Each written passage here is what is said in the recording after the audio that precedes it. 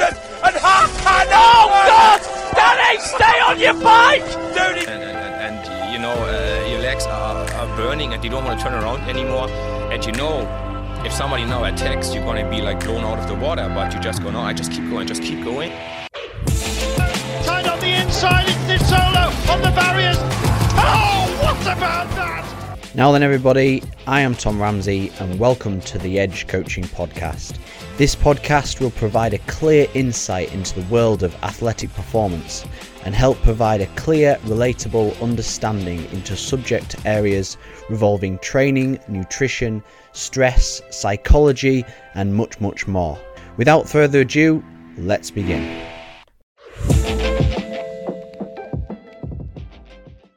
Hello and welcome to the Edge Coaching Podcast, episode number 34, I believe. This podcast is about how to lose weight.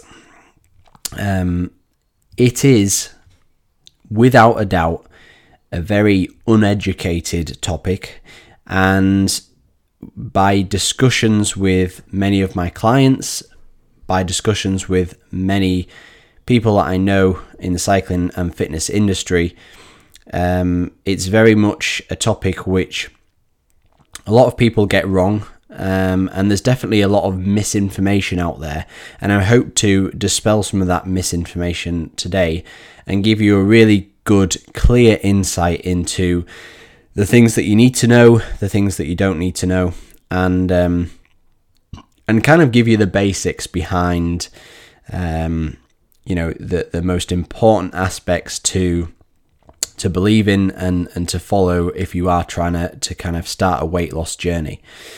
Now, recently I put on my Instagram stories a little poll on what you wanted the latest podcast to be. And that was either a podcast on weight loss or a podcast on hydration.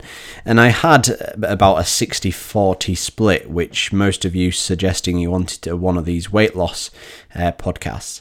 Now, interestingly, a lot of the people who did vote for a weight loss topic were people, admittedly, that probably needed to lose a little bit of weight, but there was a lot of people on there which didn't necessarily need to lose a lot of weight, and if anything, in my opinion, we could probably do to gain a little bit of weight. That being said, I think one of the first questions that comes to mind, and I appreciate that a lot of people might have been interested in this subject area, even if they don't want to lose weight themselves, they just want to know a little bit more about it. But one of the first questions that comes to mind, and I want people to consider, is, do you actually need to lose weight in the first place? Now, obviously this is a very important topic and something that I want you to really consider very carefully before you just think I need to lose weight, because cycling is one of those sports, one of those disciplines where I think people definitely tend to get hung up over the whole weight loss conundrum and immediately always think that they are heavier than they should be.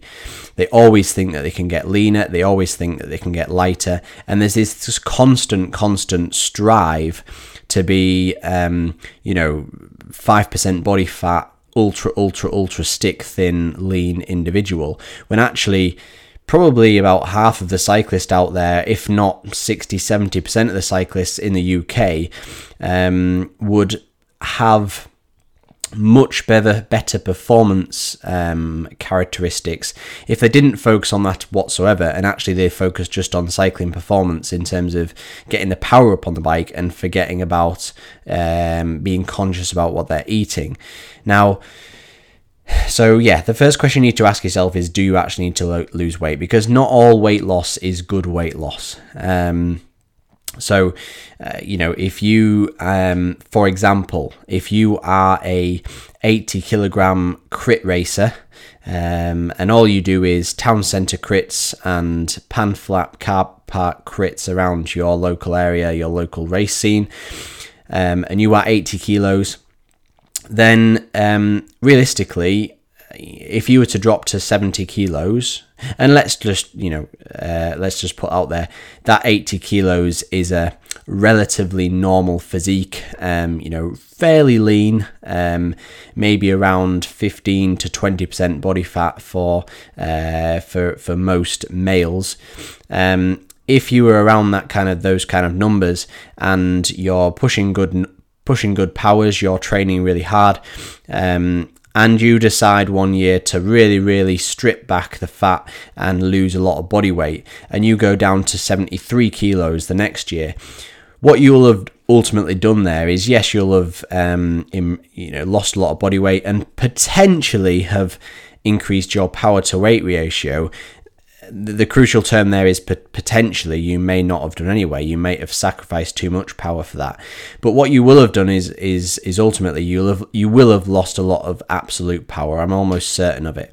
And the question you've got to ask yourself is, for the type of racing that I'm going to be doing, is losing a lot of that absolute power for a benefit of potentially a little bit higher power to weight ratio, for that kind of discipline, are going to be a benefit.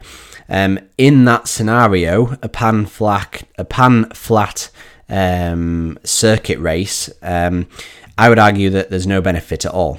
And actually a bigger absolute value, a bigger absolute power in that scenario would be a better performance benefit.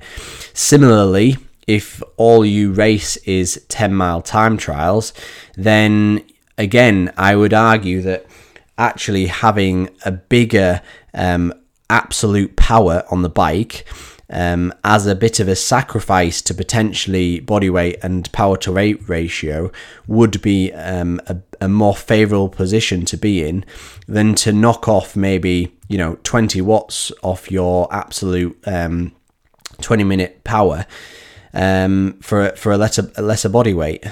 You have to consider these things. Now, obviously, if the type of racing you're going to be doing is very lumpy, and you're going to be finishing at the top of climbs, you're going to be doing multiple ascents up steep, long climbs in road races, then you need to be considering different things than what I've just talked about.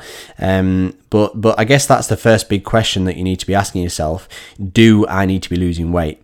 And the critical thing that I want to get across for this podcast is no, you don't necessarily always need to be losing weight. There will be some people listening to this podcast where you absolutely are certain you need to lose weight. You may be able to reach down, grab a big handful of fat from your belly, and if you can do that, then ultimately, there's some fat mass to get rid of. But the ideal weight for you is partly subjective.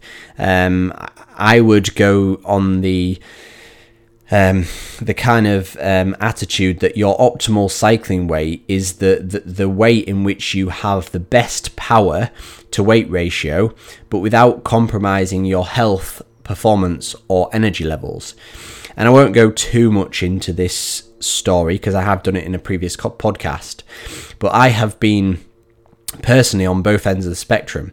Roughly 5 or 6 years ago, at 6'2", believe it or not, I got down to 68 kilos, and without a doubt, although I was climbing fairly alright at that weight, I felt horrific, and my racing performance was horrific, and I know I was compromising my health, I know I was compromising my energy levels, my recovery, and my performance with it.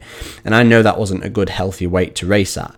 Now, and that is a classic example, that the lightest weight that you can get to and the leanest you can get to is not going to be the best weight for you. Since then, the year after I raced at about 75 kilos, the year after that I raced at about 76, 77 kilos, and the year after that I raced at about 80 kilos. Now, I think my best race weight now, after trialing all of those different weights, for most, and I must underline that word, for most races, I think my ideal race weight is about 76 to 77 kilos. Having said that, again, this is only personal. if I'm doing some crits, if I'm doing pan flat races or pan flat mountain bike races, then I know that I race better at a bit heavier than that. I race at better at about 80 kilos. And there's been years when I've raced at about 83, 84 kilos, and I know that's a little bit heavy. Now, that's not heavy in terms of fat mass, usually. That's just heavy because I've done a lot more strength training in the months leading up to that weight. But yeah, it's one of those, with the heavier body weight comes typically more absolute power. Now, again, you might be listening to this podcast thinking, I'm 10 kilos over where I need to be. I've got a lot of fat mass. I need to get rid of that. And this podcast is very directed at you. It's directed at those people who are listening to this thinking, yeah, it's great you've said that, Tom. That's great for you. But I'm listening to this thinking I know I've got weight to lose. Whether that be 10 kilos, 15 kilos, or 5 kilos, you've got weight to lose and it's just not coming off. You've tried, or you feel like you've tried everything. I was talking to one of my clients only the other day, and listening to what he eats during the day and listening to what he does, you would think, how have you kind of got, this extra fat mass that you want to get rid of, because your diet sounds spot on. It doesn't actually sound like you eat a lot anyway. So what's the problem? Why is it not coming off? He tends not to drink. He tends not to have any treats. He tends not to have any kind of quote unquote naughty foods. And his portion sizes sound to be fairly reasonable. So in that scenario, if you are one of those people, what can you do? What do you need to consider? This podcast is directed at you. Now, before I go into that, I'll just give you a bit of a background story, because it is very relevant to the podcast, I think, and a bit of a funny one, actually. So it is Saturday today, Saturday the 19th of March, and the last 3 days, the 2 days, I guess, I'm trying to think on a timeline, what day was it? Tuesday, Wednesday this week, I had a stomach bug, and I lost 4 kilos in 2 days. I won't go into the full ins and outs, but I spent 2 full days on the toilet, and because of that, obviously didn't eat a great deal. I think on the first day that I was ill, I managed to just about stomach a piece of toast for my evening meal, but I'm pretty sure that just went straight through me. And on the second day, I managed to, or I thought I could manage a little bit more. So I had some very small portion of porridge for breakfast, and a sandwich for lunch. But then I had that sandwich, and that set me off again. So yeah, it wasn't great. I was trying to eat as simple as I could. I mean, it was, for someone who has a fairly extravagant diet normally, I was trying to eat as simple as I possibly could for that second day, just to give my digestive system kind of the best possible opportunity of actually assimilating that food. But it was just, it was just not working. It was setting me off again. So I lost 4 kilos in 2 days, just out of shit myself loads, and it was not a pleasant experience. Day 3, it turned into like loads of bloating, and just like my stomach was just in bits the whole time. Obviously I've been drinking loads of fluids, and only I think now is day 4 after I first got it, which is my first proper day where I'm actually managing to eat normal, but obviously I'm kind of way on the back foot now. I've got absolutely bugger all energy. I've ridden the past 2 days, but both rides have been really compromised, like hardly any energy whatsoever. And I would not recommend that as a weight loss strategy. It's ruthless, and to be fair, that's probably one of the first stomach bugs like that I've ever had in my life. So I've dodged a bullet there, and I've done pretty well up until now. I never have vomiting. It always comes out the other end when I get a stomach bug, and thus, I've lost a lot of weight over the past couple of days. It turned out I did go into quite a bit of detail there, so I'll move on swiftly from that.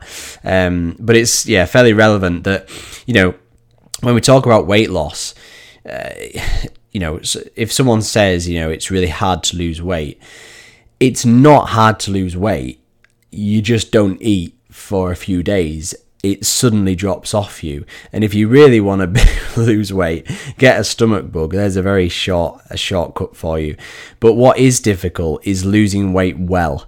And that's the key point. This podcast is not just about how to lose weight. It's how to lose weight well, the right way, I guess. Because, and it's it's one of the key points that I'll get across right at the start. Losing weight too quickly is not a good way of doing it. My example just there about getting a stomach bug, that's obviously a very extreme way of putting it, but losing weight even by, cutting out calories and not eating much for a few weeks at a time is not a good way of doing it. Not only because it's not going to last very long like that, but also because it'll massively compromise your performance, your well-being, your hormones, how you sleep, and obviously your recovery from different sessions as well. So there's a few key points that you need to consider going forward. One of the first kind of key points that you need to consider on that is you need to make sure that you don't set unrealistic goals. And it's funny, like before this podcast, I was doing a little bit of research and trying to kind of piece together some key points. And in doing so, I typed into Google, just out of curiosity, how to lose weight. And it's funny, when you type those terms into Google, how to lose weight, Google tries to autofill the rest of the sentence with other words, and it tried to autofill that sentence with fast. It's tried to autofill it with how to lose weight fast, how to lose weight in a week, how to lose weight in 2 weeks, and so on. And it's very evident that people want these things too quickly, which is unrealistic, and it's not conducive to health and wellness, nor the ability to retain that weight loss over a long period of time. As a general rule of thumb, for most people, I would expect no weight loss to be faster than around 300 to 500 grams per week, so about half a kilo a week. Now, if you're a very light individual, say sub 65 kilos, and you want to kind of lose a little bit of stubborn belly fat, then you may need to lose weight slower than this. And if you are twice this weight with loads of fat everywhere on your body, then you are likely and will be able to lose weight quicker than this. But remember, and it's a very key point, that 200 grams weight loss every week for a year is always going to be better than 1 kilogram for 4 weeks and then stopping, as you feel awful and just can't hack it. Another key point here, after that kind of not setting unrealistic goals, is to be very careful of social media advice. And this is one reason why I wanted to really put out this podcast, is because there's a lot of advice out there which is definitely wrong advice. And for the misinformed person who doesn't know, or for the uneducated person in this subject area who wouldn't know, it's very easy for them to get kind of pulled into this. Now, the issue with social media, just to give you a kind of bit of a background, is that everyone and anyone with very little knowledge can get in front of a camera or get in front of a microphone and talk absolute bullshit about a certain weight loss hack. Then because people like the look of how simple it is, they will click on it and they will watch it. So for example, if there's a video that comes out which is something like lose 10 kilos in a week, it's a very catchy title. It's a very catchy, clickbaity kind of thing, which gets people in and people out, oh my God, 10 kilos in a week, that's ridiculous, I want that. And people always want the now. People want something quick. They don't want to have to go in for the long haul. So anyone can put that, and they can pull people in, and they can make people click on it and make people watch it. Now, people call a video like that, and then they'll watch it, and it will get liked and it will get shared across the community of people. And this is why the fitness industry is so flawed, because bad advice typically gets shared around the community a lot quicker than good advice. And a classic example is the whole kind of squeeze of the lemon in glass water crap and so on. You know, someone says, oh, you know, if you squeeze a little bit of lemon into a glass of water in the morning and have that before breakfast, it'll do something special to your metabolism and mean that you'll just burn through fat throughout the rest of the day, or some bollocks like that. Now, people will be led to believe that because it sounds amazing, and then they'll click on a video which says that, and they'll follow it. It's the same as, you know, what I eat in a day video. You look at someone who's got some abs on a video, who loves tensing their abs in a video, and wants to say that this is what I eat in a day, and if you follow what I eat, then you're going to get abs. Then people that don't have abs will love that idea. Whereas someone like me who's looking at that video will think, yeah, that may or may not work for you. Also, probably the other special juice that you're on might work for you as well. But also, that might not work for everyone else. So leave it out. Don't try and sell it to anyone else. And it really infuriates me when I see videos like that. Now, rather than listening to rubbish advice like that, what people should really be focusing on is what is crucial. Now, people need to understand that it's important to be aware of the term energy balance and of what calories are. Now, a calorie deficit is required to lose weight over a period of time, meaning that you must consume less calories in the form of food and drink than you expend in exercise and everyday tasks, living and breathing. And before 40-year-old Linda starts ranting off at me saying, it's not as easy as eat less and do more, just pipe down for a second, because that's not exactly what I'm saying here anyway.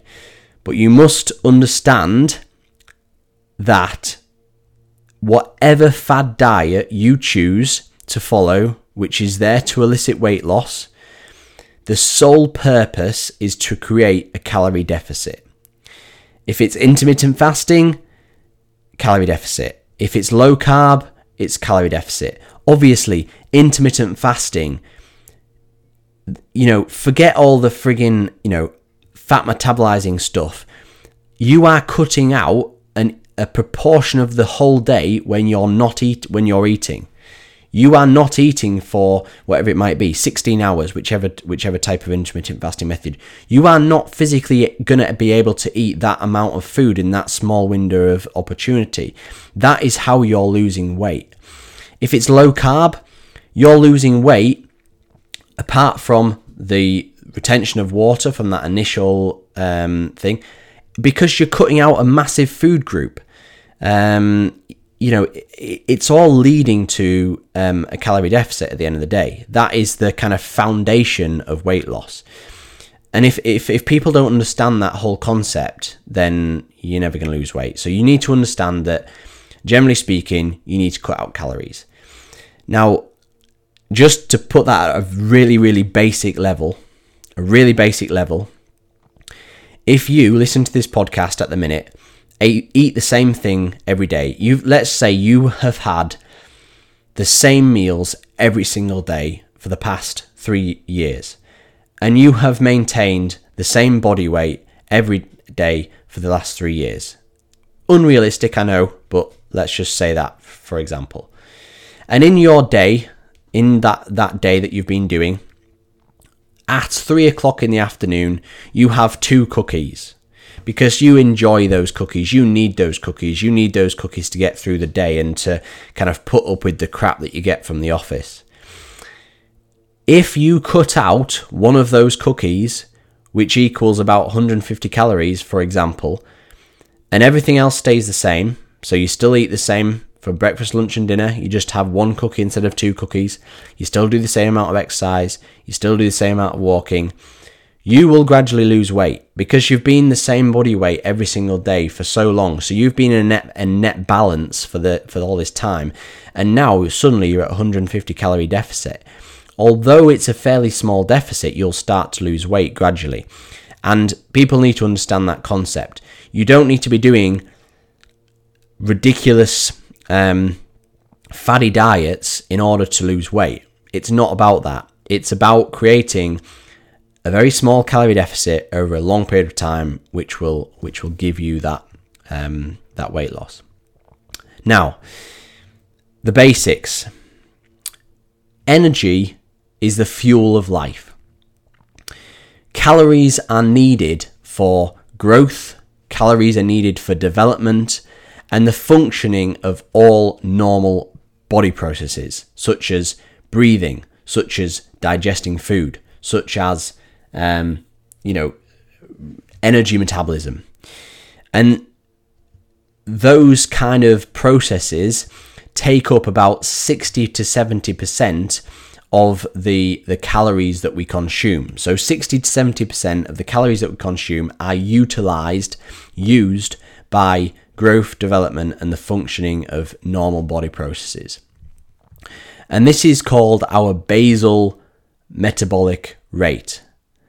Now 10% of the calories left, 10% of the calories we consume, roughly, is used for digesting, ingesting, and storing food. And there's a little side point there that protein, when you consume protein, it takes a little bit more of a demand to digest and assimilate protein than it does to the other macronutrients. So that is why having a fairly high protein diet for someone who's trying to lose weight is a fairly good thing, because again, it essentially, in a very simple term, it burns more calories, let's say, as you're digesting it, as you're eating it. Now, the final 20 to 30% of the calories in which we consume is used for physical activity. It's distributed towards physical activity. And that can be broken down into 2 other segments, which are non-exercise activity thermogenesis. So NEA, which is things like talking, which is things like walking, which is things like moving around, putting the kettle on, walking up the stairs, picking up your glass of water, plugging in your laptop, anything which you wouldn't class as exercise but is activity would be used. Obviously, you need calories for those kind of functions. And the other, what's left is obviously our training, our racing, which is called EAT, which is exercise, activity, thermogenesis. So, like I say, training. Now, obviously, if you're on a massively hard training session for 3 or 4 hours, the calorie demand for that kind of training session will be quite high. You might be burning 3,400 calories in a massive training ride. Well, then obviously the percentage of that will be very high. You will still be burning the same amount for all those normal bodily functions. So, for example, a 25-year-old male may have a basal metabolic rate calories of 2,000 calories. Let's say, for example, for every single person it's different, and there's many online calculators that you can use to work that out. Or if you're not too sure how to work that out, ask me and I'll let you know. Once you've kind of got your basal metabolic rate, let's say that's 2,000 calories, just an arbitrary number, then And again, part of that is for digesting, ingesting, and storing food. Then we need to work out, okay, how many calories do you need for the rest of the day? If you're on a rest day and you're literally sat on the sofa all day, it won't be much more than that 2,000 calories. If you've got to consider also what you did the previous day's exercise, because a certain amount of calories will still be from recovering from that previous day's exercise. But compare that rest day, where you may only need, for example, 2,250 calories. Compare that to a day where you're doing 4 hours on the bike, where you're fueling a huge ride. You may need an extra 2,000 calories on top of your basal metabolic rate. So therefore, that day you'll be consuming 4,000 calories in order to fuel that work required. Now, what I'd argue is that as an athlete who may have certain rest days in the week, but who may have certain long rides in a week and may have certain short rides in a week, those calories don't actually, from a day-to-day perspective, vary that much. So for example, for me, I know that on average, I have about 3,200 calories a day, personally. And that is fairly average in a day. Now, obviously, it will go up a little bit more for those long ride days, but it doesn't dip down that much either for the rest days. My basal metabolic rate might be only 2,300 calories, but I don't just have 2,300 calories, 2,400 calories on a rest day, because I am recovering on those rest days as well. I am also fairly active on those rest days. So it's not just a case of eat for the performance all the time. Often it's fairly balanced throughout the week, which is a key point. One thing I am going to say in this podcast is that, I'm going to give you enough information here, but also nutrition for performance is a very key aspect of my coaching package, and I don't want to let on too much here. So I'm giving you a lot of free information here, but I'm also going to keep you guessing for some of it. So, because otherwise you'll be out of a job. Take a sip of my drink.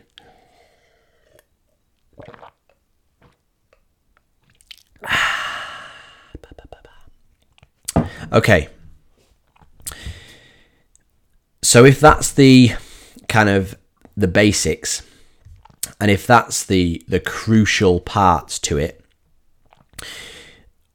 the training itself is not the crucial part to losing weight.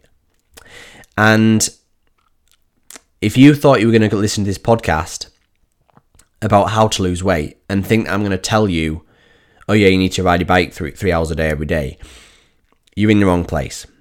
Because I think that personally, if your only goal, and I will make that clear, if your only goal is to lose weight, the training is not what you should be focusing on. The training is a place to get fitter and stronger, and not to focus on the amount of calories you have supposedly burnt. When you go into a session, you need to fuel right for the session. You don't want to be thinking about how many calories you're burning. For most people, losing 5 to 10 kilograms is easily accomplished without stepping foot into the gym, or stepping on a turbo trainer, or going out on a bike. Back in my years as a personal trainer, as an example, I used to have a 52-year-old client who wanted to lose a little bit of weight.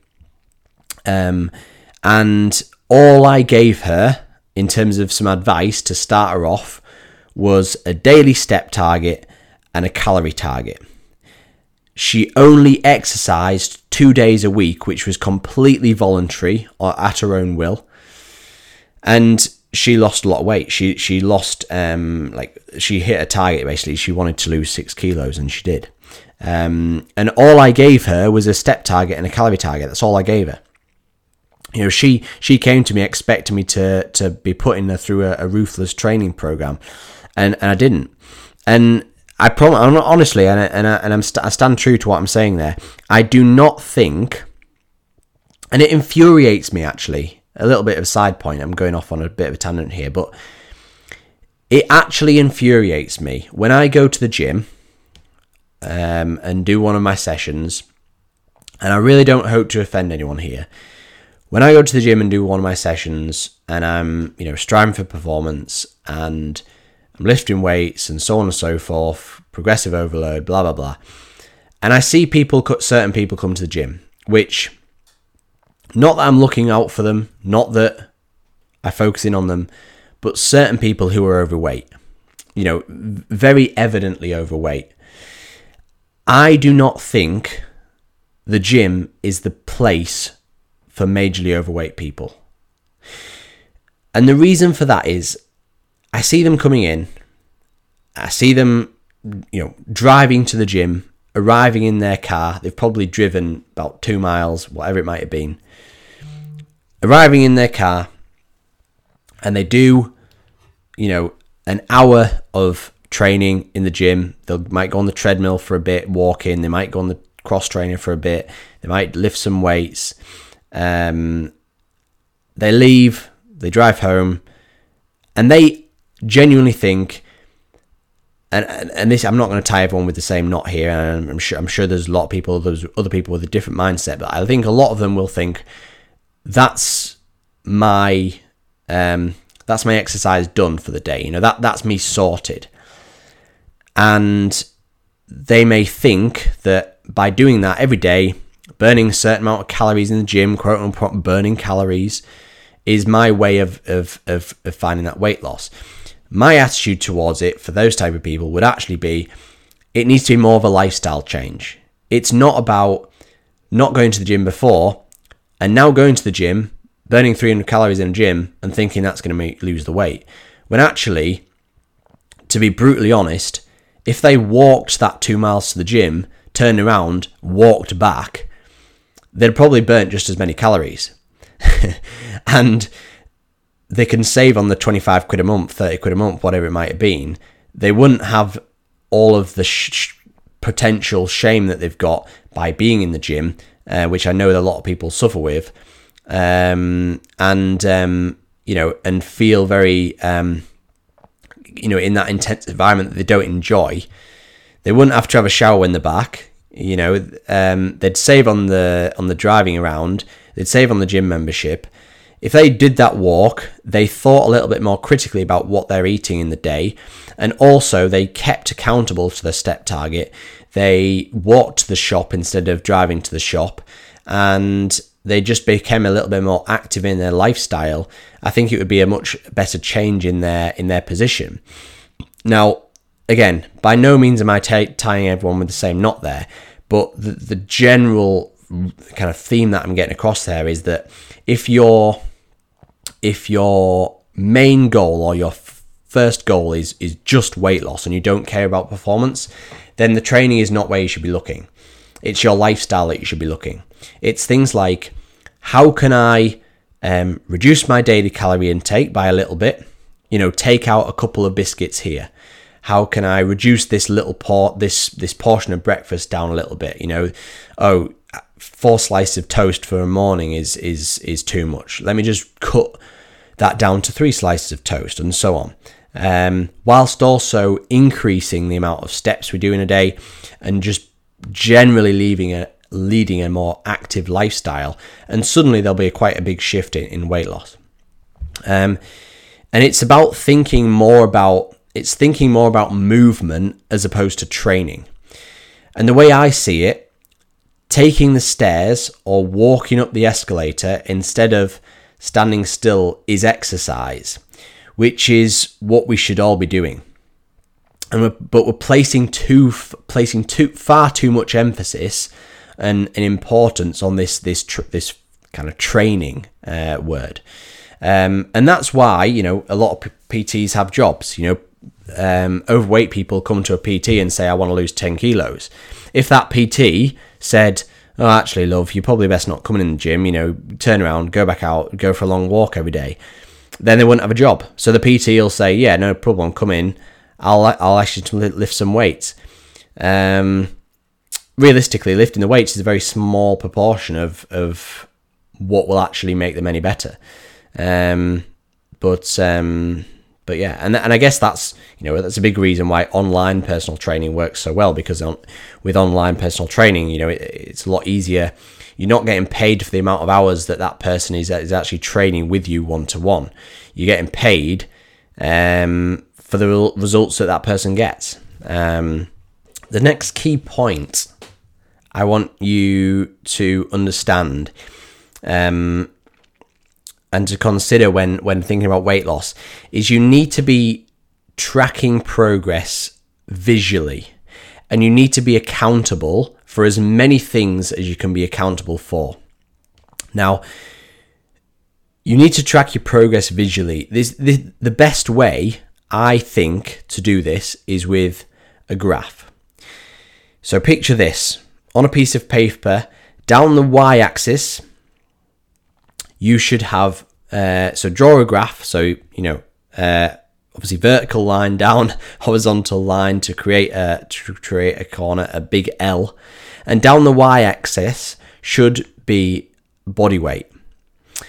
Find an appropriate range which starts at your kind of goal weight and tops out at about 2% more than you are currently. And down the x-axis is a date range, which starts at today's date or this Monday's date, whatever it might be, and continues for each Monday all the way through. Then weigh yourself every single morning at the same time of the day, before you take a shower, before you eat, before you drink, but after your morning toilet duties. Once you have this weight every single morning, jot it down in the calendar or on a notepad and repeat this for every single day of the week. Then, at the end of each week, take an average of all of those weights in the week. So basically add all the weights together and divide by 7 days and plot this number on a graph. And to make sure you stay on track, don't let, but what this does is it makes you stay on track, but it makes sure you don't do it too quickly, and lose weight too aggressively.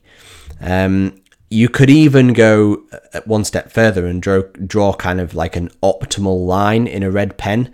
And this is what I've done before, which is like follows a trend of about half a kilo a week. So for example, if in 4 weeks you wanted to lose 2 kilos, then obviously, hopefully you've got a goal which is a lot longer term than that. But if in 4 weeks you wanted to lose 2 kilos, then you will need to average half kilo a week, and that would be about on the cusp of the maximum which you can weight loss wise that I would advise.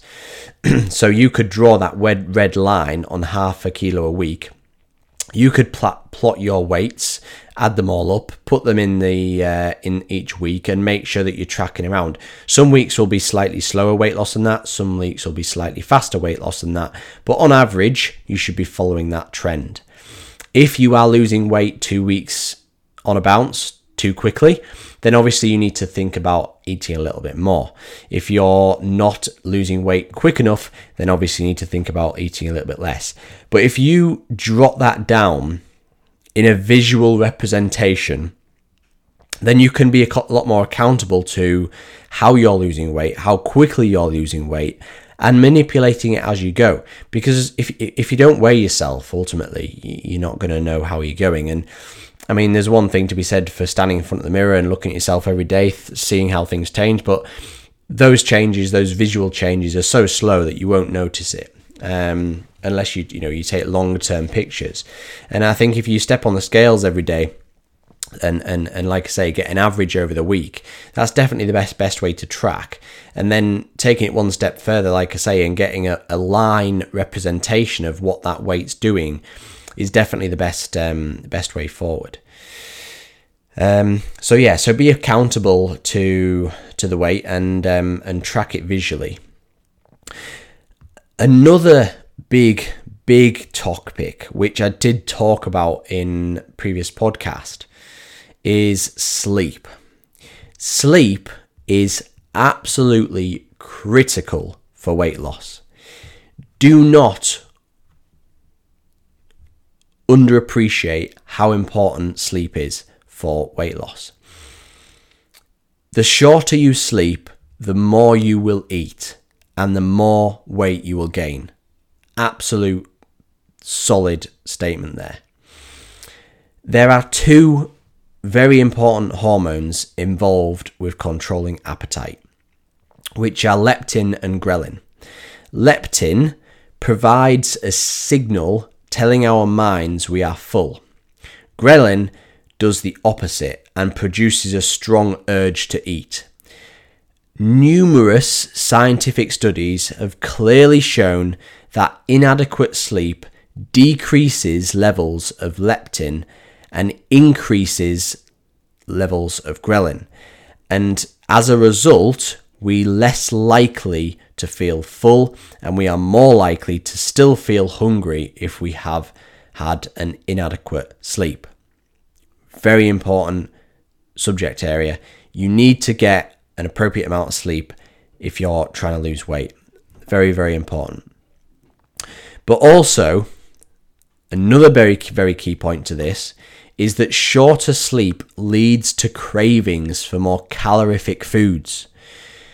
Again, numerous studies have shown that sleep-deprived people have more likely to opt for more kind of calorific foods than those who sleep adequately. And studies have been shown that kind of cravings for sugary food, carb-rich foods, and salty snacks like crisps all increase by roughly 30-40% when sleep is reduced by just, several hours a night. We're talking about the difference here between 6 hours a night or 8 hours a night, and it can suddenly go up by 30-40%. And I found that personally. So for example, one example in my lifestyle is, as I've talked about before in this podcast, I'm a very good sleeper. Typically, I'm in bed by 9 o'clock at night and I'm waking up at 6 o'clock in the morning. I get 9 hours most days. But now and again, I'll do an evening race, evening cyclocross race, evening crit, whatever it might be, which might be at 7:30, 8 at night. And I'm not home by 10 and I'm not, because of all the adrenaline going on in my system and the caffeine in my system, I'm probably not asleep until the early hours of the morning. I'm still up early because my body clock wakes me up early, and thus those kind of one-off nights I might only get 4, 5, 6 hours sleep. The day after, I do subconsciously go for more sugary, higher calorie foods without even thinking about it. And it's amazing, like, I see it happening, and because I know it happens, I can start noticing it. But it's amazing those days where, towards the end of the day, I'm feeling a bit groggy, I feel like I need to pick me up, so you're very, it's very easy to reach for these type of snacks. Short sleep will increase hunger and appetite. It will compromise impulse control with the brain, and it will increase food consumption, especially kind of like, say, high calorie foods. It decreases feelings of food satisfaction after eating and prevents the effective weight loss when dieting. It's very, very, very important that you get good sleep if you're trying to lose a bit of weight. One of the next little things I'm just going to mention is the importance of measuring what you can. Now, what I'm not going to start ranting on about in this podcast is how everyone should weigh their food, log it on MyFitnessPal, and so on, because I don't necessarily think that's going to be right for everybody. It's very time consuming, and although it can be very beneficial and is very beneficial for a lot of people, you kind of want to leave that to like a last minute, the last resort kind of thing. You want to do as much as you possibly can as in the simplest way possible to try and lose weight before you get down to weighing every last little thing that you eat, logging it on MyFitnessPal and counting every single calorie. Now, but what I would advocate for most people is weighing things that you have on a regular basis. Now, for that, for example, if you have a bowl of porridge in the morning and you just, pour it into the bowl by eye, and have no idea how much porridge you're having, you just pour it in by eye and then stick your milk in and stick it in the microwave. That is an incredibly easy thing which you could weigh. If you've got some kitchen scales on the side of your kitchen, before you pour the porridge oats into the bowl, put the bowl on the scales, zero the scales, and then pour the oats in. The first time you do that, just see roughly how many oats you have, out of curiosity. If you have, for example, just by eye, 80 grams of porridge oats, then you've got a number which you can mark off and you can stick to, and you can quantify each time rather than going by eye, so that you know that, every time you have 80 grams. But also what it means is that if you are trying to lose a little bit of weight, that is a way in which you can start to try and strip that back a little bit. If you got an accountable number which you can try and which you have on average every single morning, you knock that 80 grams down to 60 grams, you're already creating a little bit of a net loss there. If you also, for example, switch your green top cow's milk for almond milk, you've also knocked off about 100 calories in that breakfast, and so on. And then, you can quite quickly understand how, 30 calories here, 100 calories there, 50 calories there will soon start to equate to 300, 400 calories in a day, which will soon start stripping off weight. Now, a few numbers out there, just so you've got a rough understanding. And again, this goes for most individuals. It will not apply to the outliers who are, sub 60 kilos or plus 100 kilos, for example. But for most people who are anywhere between 65 kilos and, 85, 90 kilos, I would say that covers most people listening to this podcast.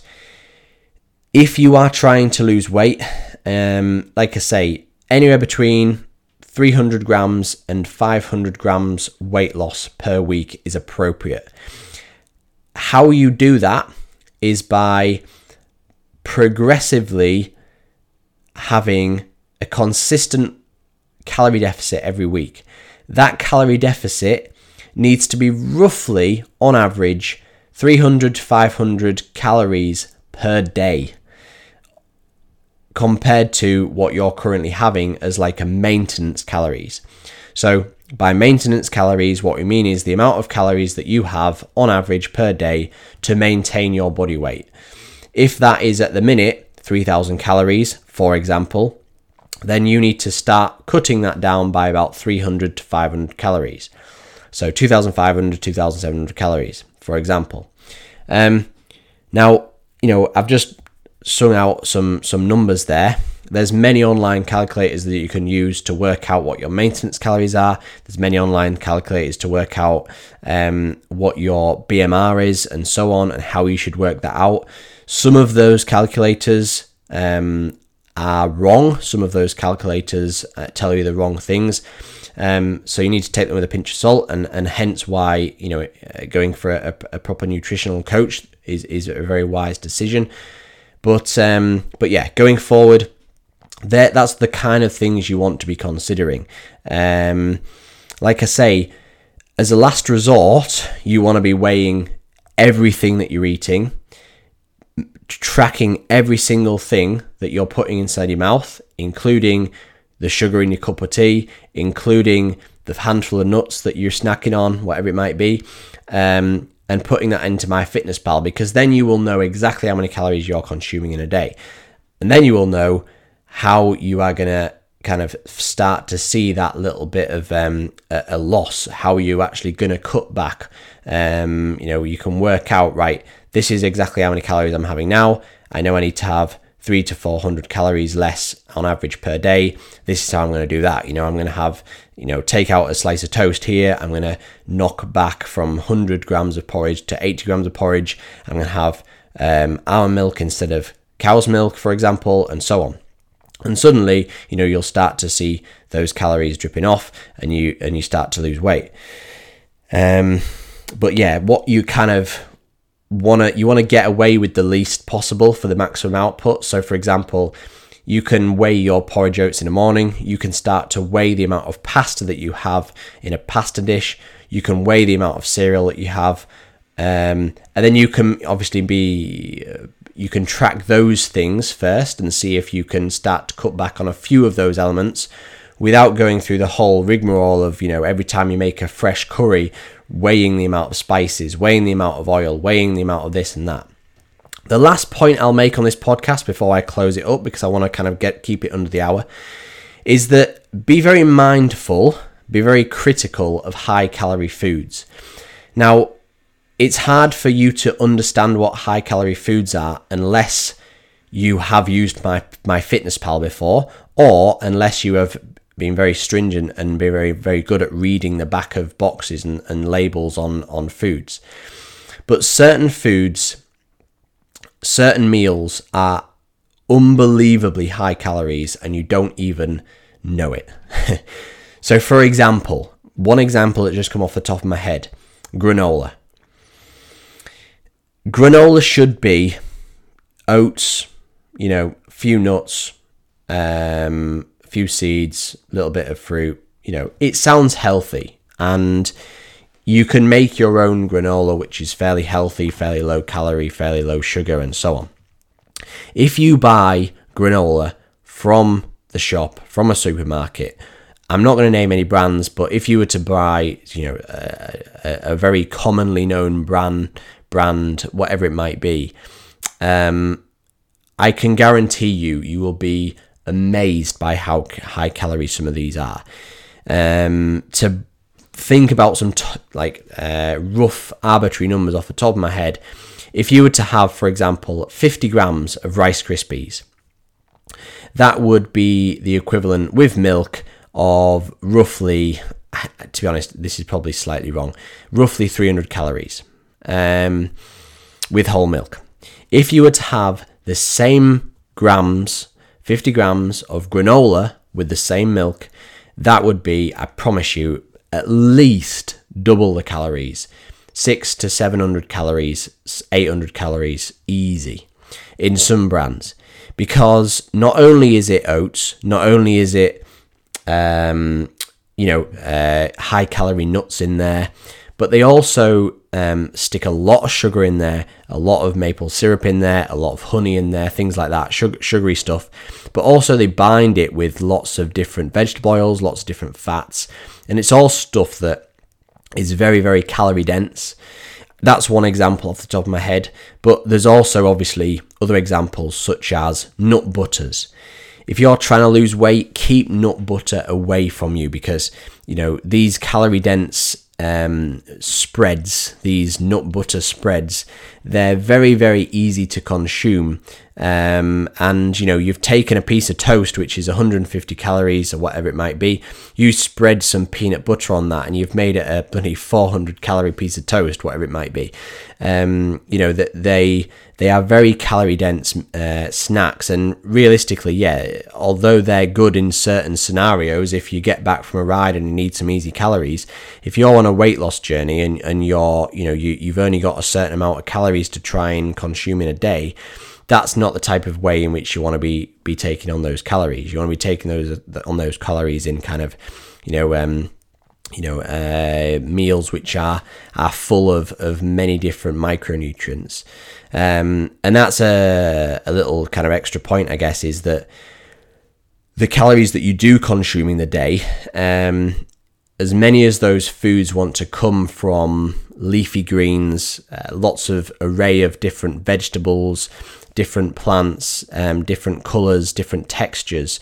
Fill your plate with as much of those vegetables and micronutrients as you can, because the more of that type of thing you can get in your diet, the more fibre in your diet, the more full you'll feel, and the healthier you'll be, and ultimately, that's going to be best for your health. If you're on a weight loss journey and you're restricting calories and you've got a plate sat in front of you, what's going to make you feel happier? What's going to make you feel more full? A small portion of plain pasta with half a can of tuna on it, which equates to 500 calories or whatever it might be, or a huge bowl of mixed Mediterranean vegetables, roasted vegetables, with some turkey and some, quinoa or some whatever, couscous, whatever that one might be. Thinking of lots of different kind of fairly low calorie, high micronutrients foods. They might equate to the same amount of calories. One of them is absolutely bursting the plate, spilling over the edge of the plate, because it's really, high micronutrient profile, and low calorie compared to the other. One is bland and gives you what you need but nothing else, being the pasta and the tuna, and one fills you up a lot more, is full of lots of different vitamins and minerals, and you'll be chewing on it a lot longer than the other one. So that's one key point to make, is just to fill your plate with as much as that as possible. I'm going to round the podcast off there. I've given you a few key points to consider. I've dispelled hopefully a few myths and considerations that you've had. And any more questions you've got on it, please drop me a message on any of my social media channels. I'd be happy to answer. And if I don't answer you back straight away, what I will do is I'll answer it in a question and answer thing in another podcast. Thank you very much for listening, and see you again next time.